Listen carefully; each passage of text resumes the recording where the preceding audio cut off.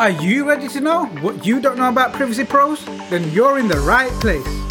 Welcome to the Privacy Pros Academy podcast by Kazient Privacy Experts, the podcast to launch, progress, and excel your career as a privacy pro.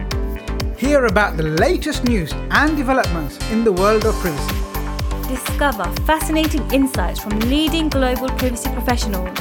And hear real stories and top tips from the people who've been where you want to get to. We're an official IAPP training partner. We've trained people in over 137 countries and counting. So, whether you're thinking about starting a career in data privacy, or you're an experienced professional, this is the podcast for you.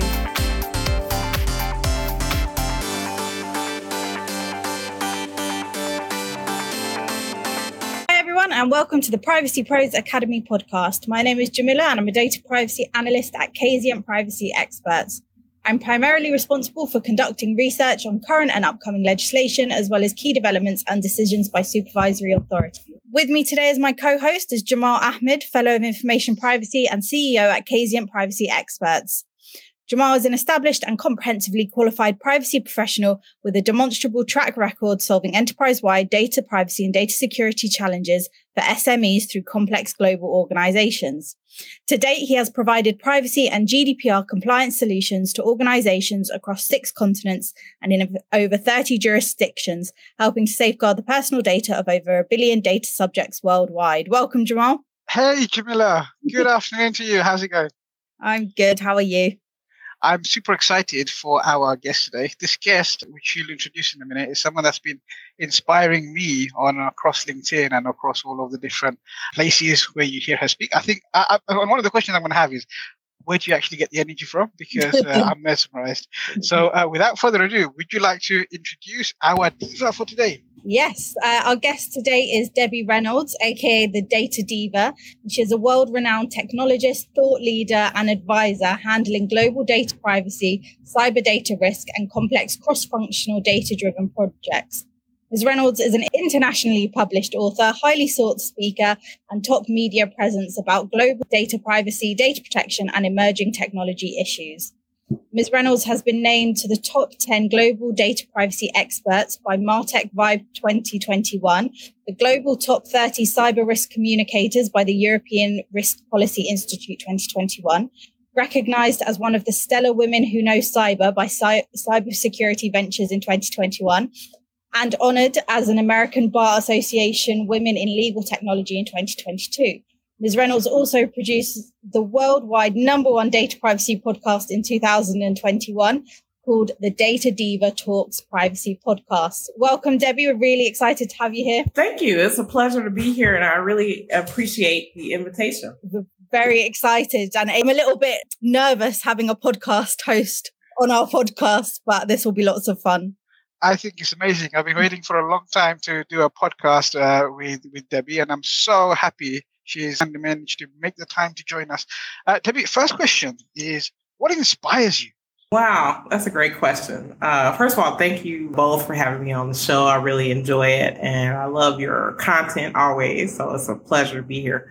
The thing that inspires me, I think it's my own, maybe selfish, my own personal interest in privacy. So I got interested in privacy based on a book that I read in the 1990s called The Right to Privacy. And the book is a U.S. written book, and I think Caroline Kennedy was one of the co-authors. And this book was about privacy rights in the U.S., kind of legal privacy rights. And for me, it was a book my mother was reading, and she was fascinated by this issue, and it got me really interested. And so what I didn't know and understand at the time is that in the U.S., we think, oh, we have all this freedom. It's the land of the free and home of the brave. But privacy really isn't articulated in our laws at a constitutional level. So it was just interesting, the use cases that they talked about what was private and what wasn't. And so over the years, I've kind of followed that and followed, I'm a technologist, so followed technology and all the different gaps and things that are in, legislation or regulation, and also how juxtaposing that to how technology is developing and how people are using it. So I'm very fascinated with technology and very fascinated with how these laws have developed over many years. And, I was just fortunate enough to be able to create a business from it. Wow, that's amazing. So you came across this book in the 1990s, a book your mother was reading and she shared with you, and you got so passionate about what you was reading and how it actually applied that you've managed to build a successful career and a lifestyle out of your passion. Yeah, it's great. I mean, I really love it. I help businesses be able to navigate these business issues. I'm very passionate about rights of humans in terms of being able to protect their privacy. So being able to help businesses navigate that, something I'm really passionate about. Fantastic. Now, Jamila, I know this is going to lead on to the icebreaker question that you usually ask before I jump in. I'm also excited to talk to you. Completely disregarded my question order. Go on, Jamila. Well, we were just talking about books. So what was the last book you read, Debbie?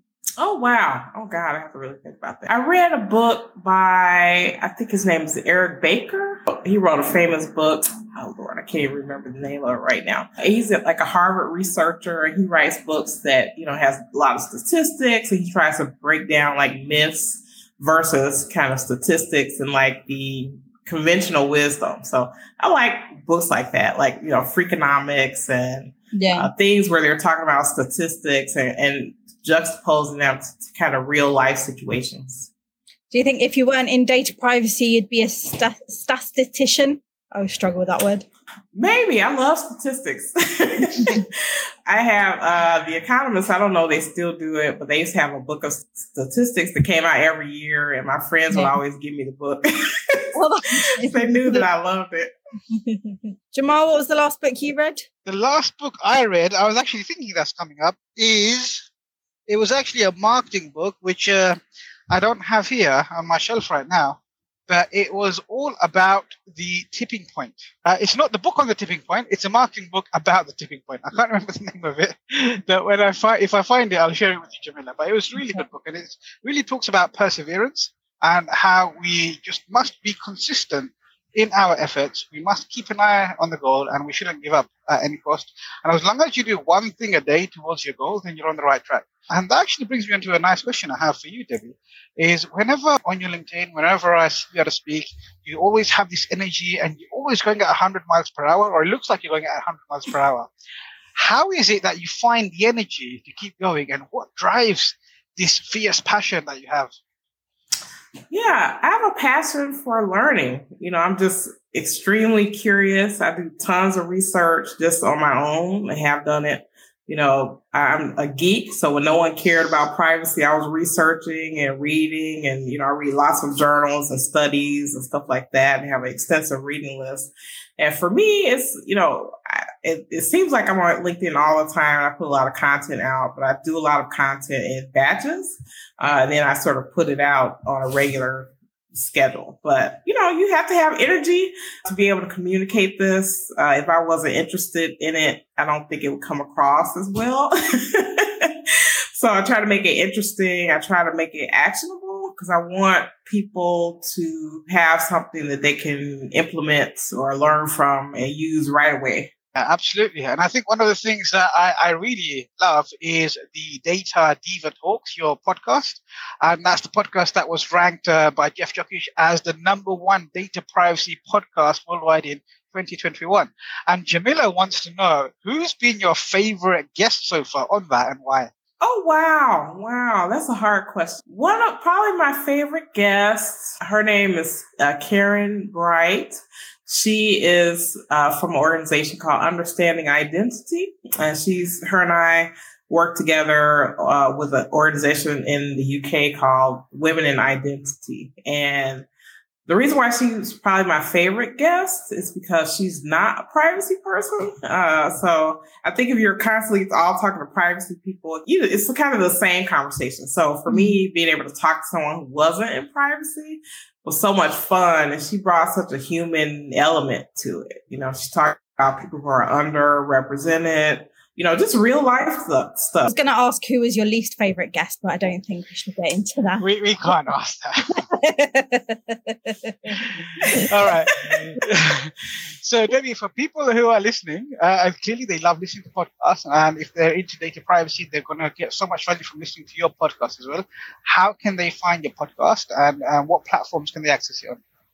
Yeah, so you can always go to my website, DebbieReynoldsConsulting.com, and I have a podcast page and has all my podcasts on there. Also, the podcast is on, 15 or 20, all the major podcast directories. So it's on iTunes, on Spotify, Amazon, Alexa, everything. So just type in the Data Diva Talks Privacy podcast, and it should pop up on any directory.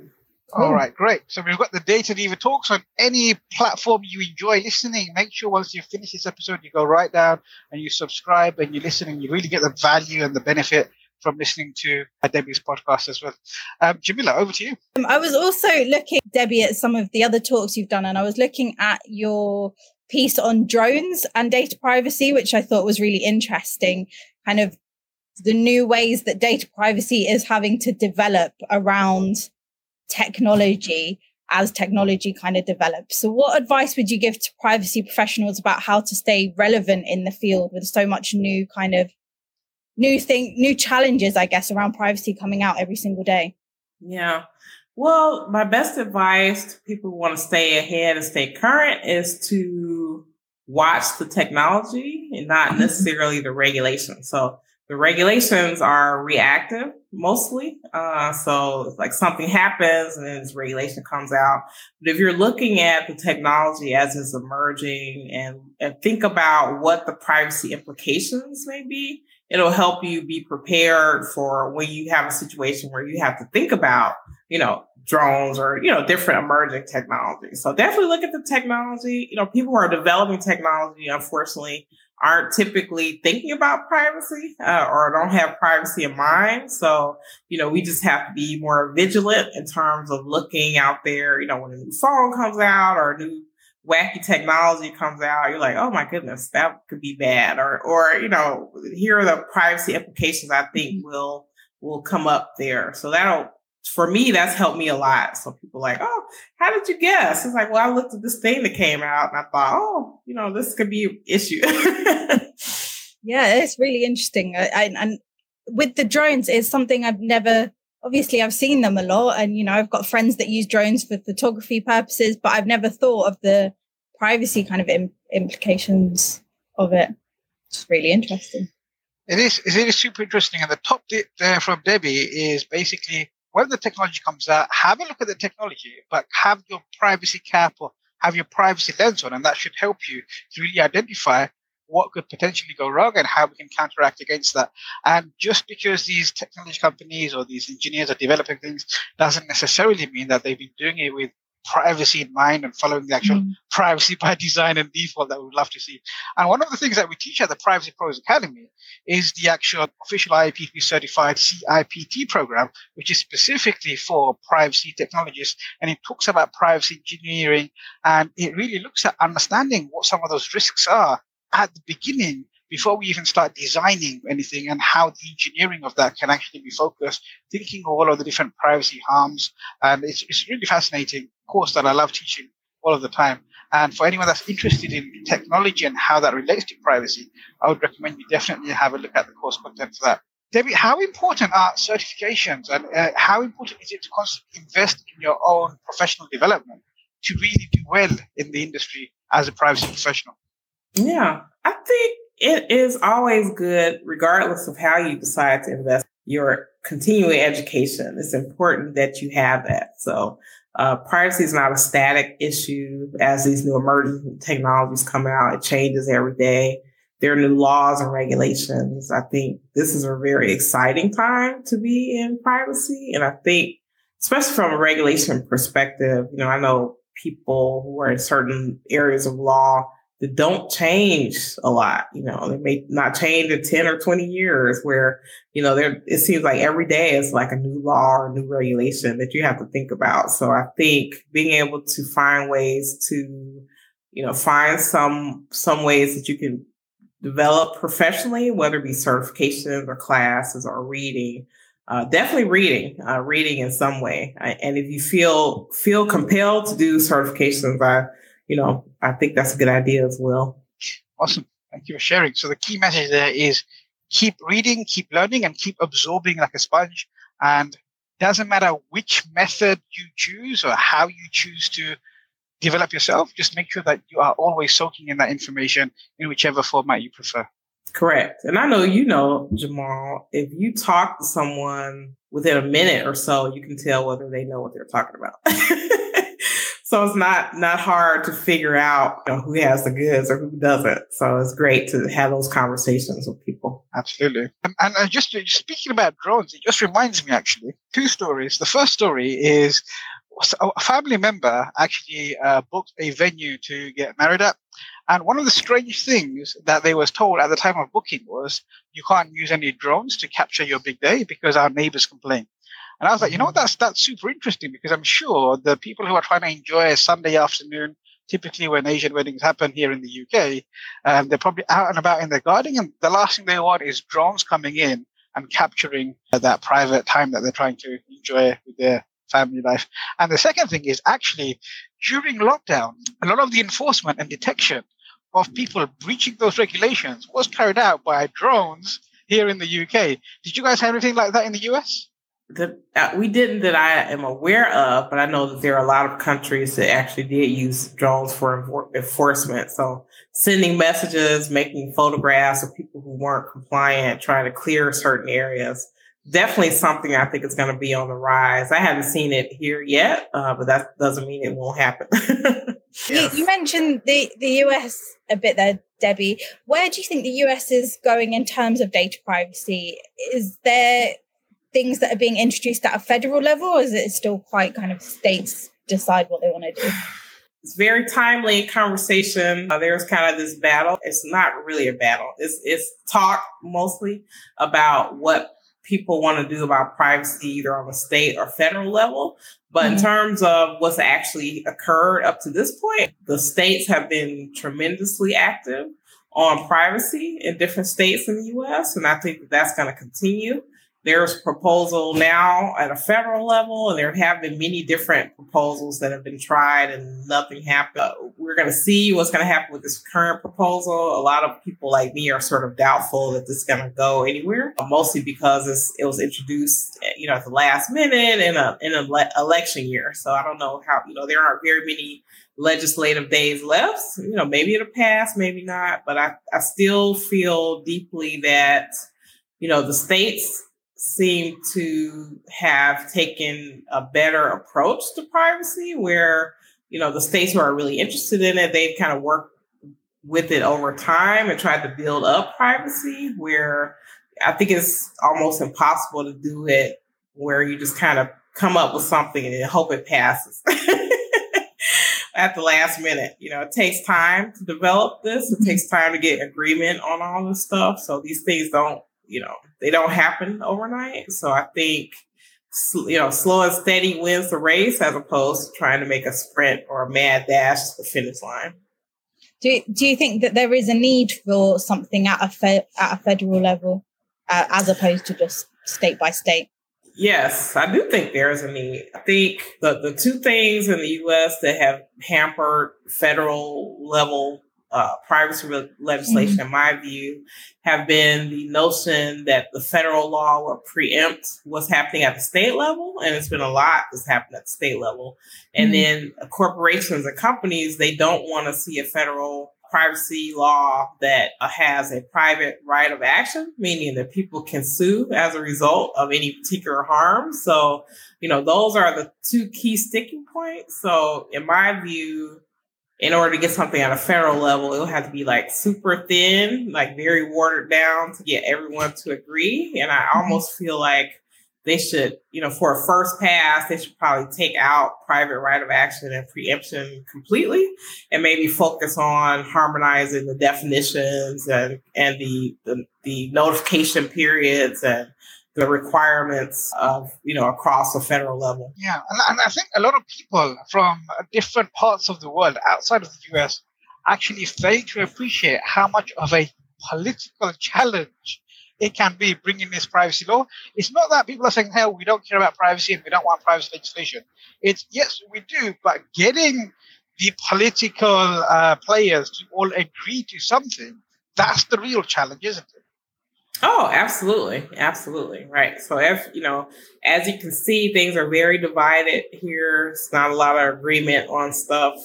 Historically, over the last, I would say, 10 years or so, Congress hasn't passed very many laws or bills. So, it's hard to get that type of agreement, and to do these huge omnibus bills in the U.S.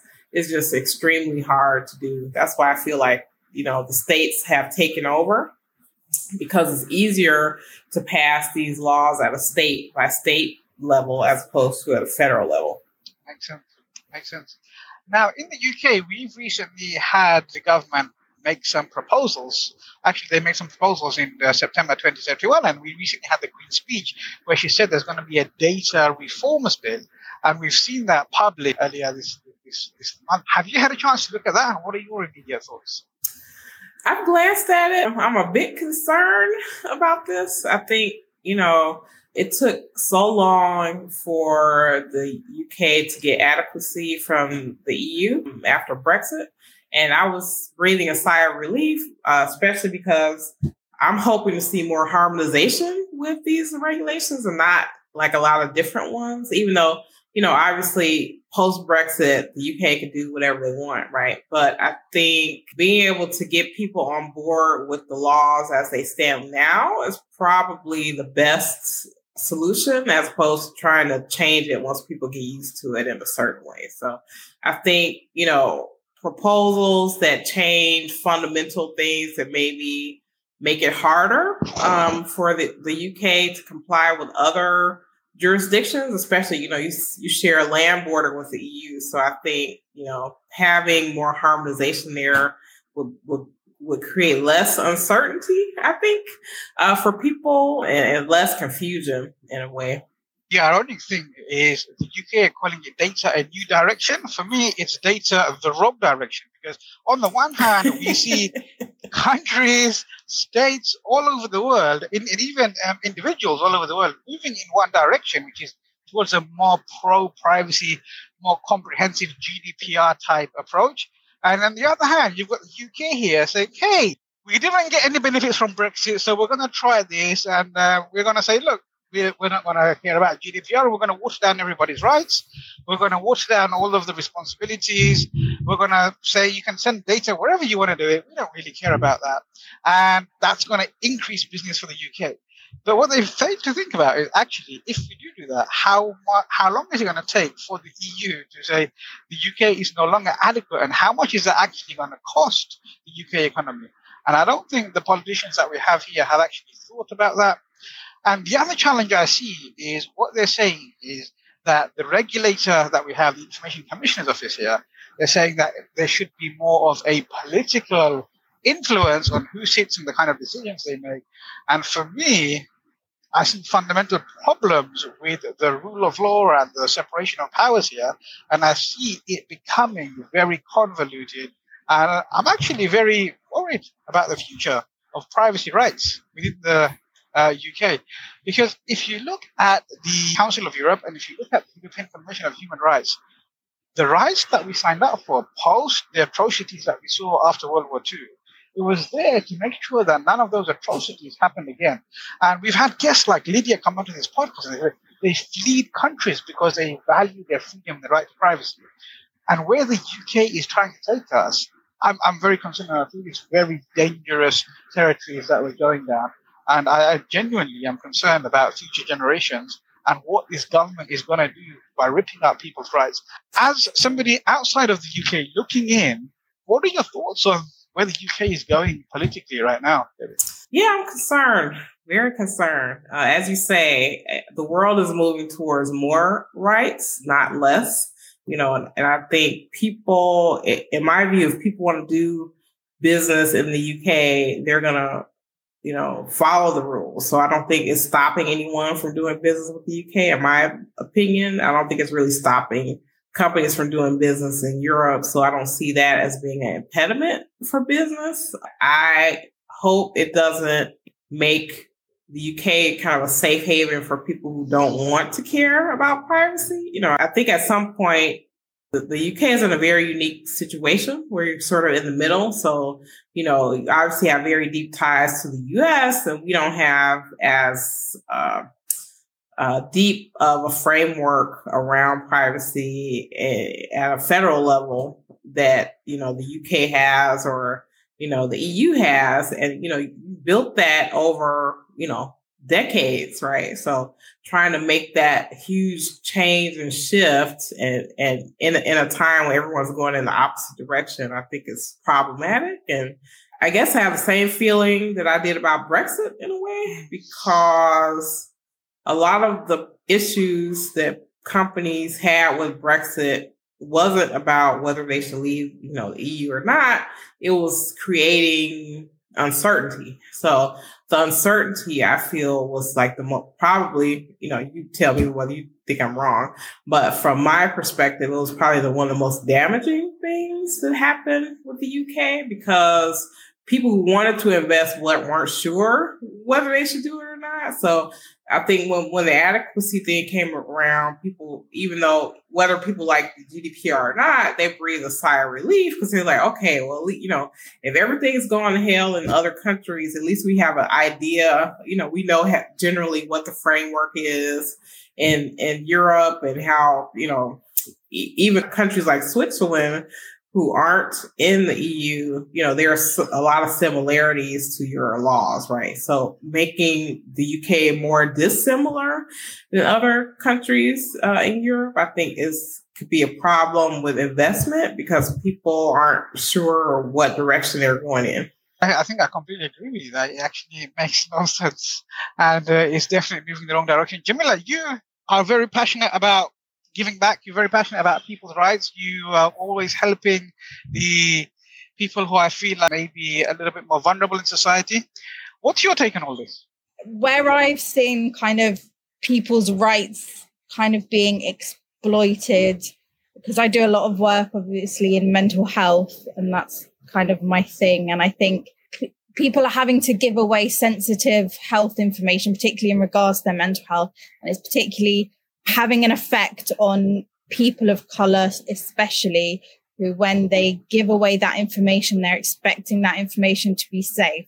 They're being then referred to Prevent, or they're being referred to the police at higher rates than the white population. They're being seen as unstable. They're being seen as a risk, when what they really need is help, because they're vulnerable, rather than interference by the police. Or, police shouldn't be responding to mental illness. That's not their job. That's not kind of, and I know I've gone off on a little bit of a tangent, but Jamala. Right. No, thank you for sharing that, Jamila. It's always fascinating to get that insight from you, because you're right.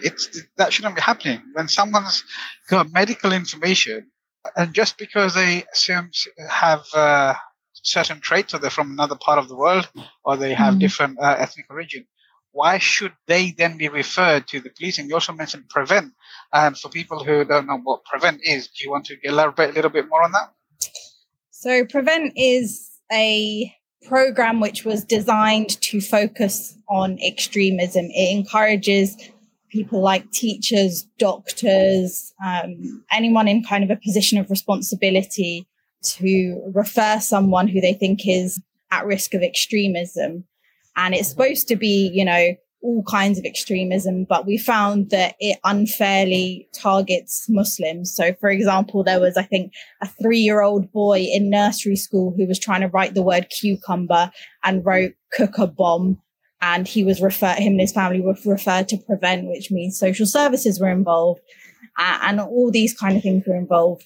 And it's just ridiculous. And when it comes to mental health and people being referred to Prevent because of their mental health, or even being referred to the police when it's not a life or death situation, when, it's very different when there's, what you always have to say is, look, we will contact someone if I think, there's a risk to your safety, or other people's safety. But when it's just people disclosing, that they've got a mental illness, it's not really fair that the police then are called. Yeah. Yeah. It doesn't make any sense. And I'm just going back to this PREVENT program. So it's for everyone listening who's not familiar with PREVENT, it's largely seen by the general public as a very racist policy and a program that was introduced by the government and is unfairly picking on a certain minority. And the other thing with this program is I remember there was one incident where there was a child in a school who happened to be from a BAME background, and he drew some pictures of his houses and he wrote, "I live in a terraced house."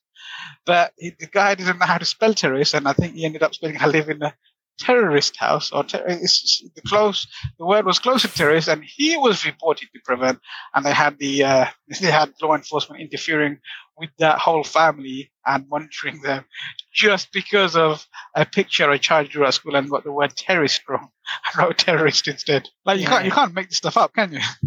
It's crazy. I mean, we're having that as well in the US. And, I'm concerned about AI and data collection and people having computers or having technology systems compound the type of harm that can happen to people. So having that bias and that discrimination in systems that work, 100 or 1,000,000 times faster than things that we use today, I think it's very concerning.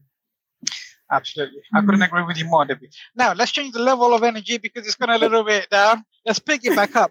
Debbie, you were recognized as one of the women who know cyber, stellar women in cybersecurity. How can we encourage more women to get into what is typically a male-dominated field? Yeah, I hope we all have an interest in our own protection of data. So I think, women should, seek out those careers, seek out mentors. Some of my best mentors have been men. So I think being able to find mentors, find people on LinkedIn, I think it's important to be able to research. And plus, cyber is such a huge domain. I mean, it's so many different areas of cyber. I feel like cyber is very misunderstood, I think when for example, if someone tells you a doctor, you don't assume that they know everything about medicine, right? You say, "Oh, what type of doctor are you?" So for some reason with cyber and even privacy, they think you know everything about cyber. And there are so many different areas. So I think people, they're interested in those careers, find a domain within cyber or even privacy that interests you the most and then specialize there. Definitely. All right. Do you think that there's a need for women especially to be getting involved in technology subjects more broadly at a younger age so that they're on the right career paths to absolutely. Things like I think, kids now, I saw a kid looking at a phone and going through a Netflix menu at like 4 or 5 years old. And like they found stuff that I wouldn't be able to find as an adult. So I think that, because so much of what we deal with is digital, I think that that's going to move more people into that area where, when I started my technology career, I mean, this is before people had email. This is before people had computers at work. Yeah. I mean, it's just banana. So you have to make a conscious choice that you wanted to do that. And, there weren't a lot of avenues, but I think now the way the internet is, there's so many resources that people can go out and learn and figure out, what they want to do. And there isn't, it's not a one size fit all type of thing. So there are just many different domains. We need as many people, many women, people of color in technology fields. Absolutely. And Debbie, you mentioned a little bit about your career there. What's some of the biggest challenges you faced breaking into the data privacy field, and how have you overcome those? I don't think I had a challenge to break in because no one was in, right? So I had to break in anything. You led the way. Yeah, I was just kind of started. Pioneered it, yeah. When people got interested in it, I knew, I had corporations that knew me from other work who would call me up, like really big companies, like I think McDonald's Corporation called me and I talked to I teach a lot of lawyers about data. was kind of like developing around me in some ways. So I didn't really have to break in, but I think now I think that the privacy has become its own domain. And I think people who want to break in, it's still early yet. So still kind of new in terms of, in my view, like an established discipline that people go into. Because, there are now colleges trying to teach degrees in this, and that wasn't the case before. So I think being able to, at this point, stay aware, things are still developing. You have to keep your knowledge fresh about what's happening in the world and just read a lot, I would say. So I think that those are really important things to do. I think that's been the recurring message you've been giving throughout this podcast and all the other places you speak is you're always talking about how we should always be making sure that we're in the know and by keep constantly reading and learning and absorbing that information. So I guess that's one of your top tips for success is make sure that you're always up to date and aware, and you can do that by reading and soaking up all of the different things like a sponge. Yeah. And figure out, I think even though we have interest in privacy, we don't do exactly the same things, right? So we can definitely support each other and things like that. You've done a lot with your community building, Jamal, I think is really important. But, I think the people who really interest me are the ones who figure out how to specialize, like how to take something that they already know and add it into privacy. So like I'm a technologist and then I also have a privacy. So that makes me a bit different than other people. So I think if you have a natural interest in any kind of data field and you can add privacy to it, it'll just make you that much more unique. Got it. So what you're saying is find something that you're super interested and passionate about and then see how that intersects with privacy. And that would really help you to stand out from the competition and really build a brand for yourself and lead the way in that specific domain where you found that intersection. Absolutely. And that's a super top tip. And I think anyone that's listening needs to send you some rewards for that because that is priceless. That is like the secret to anyone who really wants to lead the way or pioneer the way in any industry is find something that you're super passionate about and then see how that intersects with something that is actually a big business problem. And you can only do really well going from there. Yeah. Privacy touches everything. Data touches everything. So we need more people. I want to see more people in privacy to come from these other domains that you would never even think about, right? I want to see more people in banking, finance, business intelligence, all that. I want to see all those people in privacy. Debbie, what do you look for when you're hiring in the industry, or what do you think hiring managers are looking for when they're hiring in privacy? I personally look for people who are really passionate, truly are interested in it, because it's not the most sexy topic. It can be very boring at times. So if you don't have a natural interest, it'd be hard for you to stay sort of alert and aware. And then for me, the most important thing is curiosity. So, are you curious about, what's happening in the world? Are you curious about these regulations? Or do you have a self, interest in it? I think that curiosity really drives people. So, even Jamal and his work, I know that you wouldn't be able to do what you're doing if you didn't have a passion for it. Yes, absolutely. Absolutely. And I think that curiosity really starts off with the quality of the questions you ask, the quality of the questions you ask yourself. And one of my mentors taught me that the more powerful the questions you ask yourself and the more curious you get, the better you're going to show up in the world and the better you're going to get an opportunity to serve. And that's really what it's about ultimately at the end of the day is getting curious about how you can show up better and how you can serve better and how you can make a real difference. Exactly. I agree. Last question for you, Debbie. What is your most memorable client story you can share that we don't have to edit out?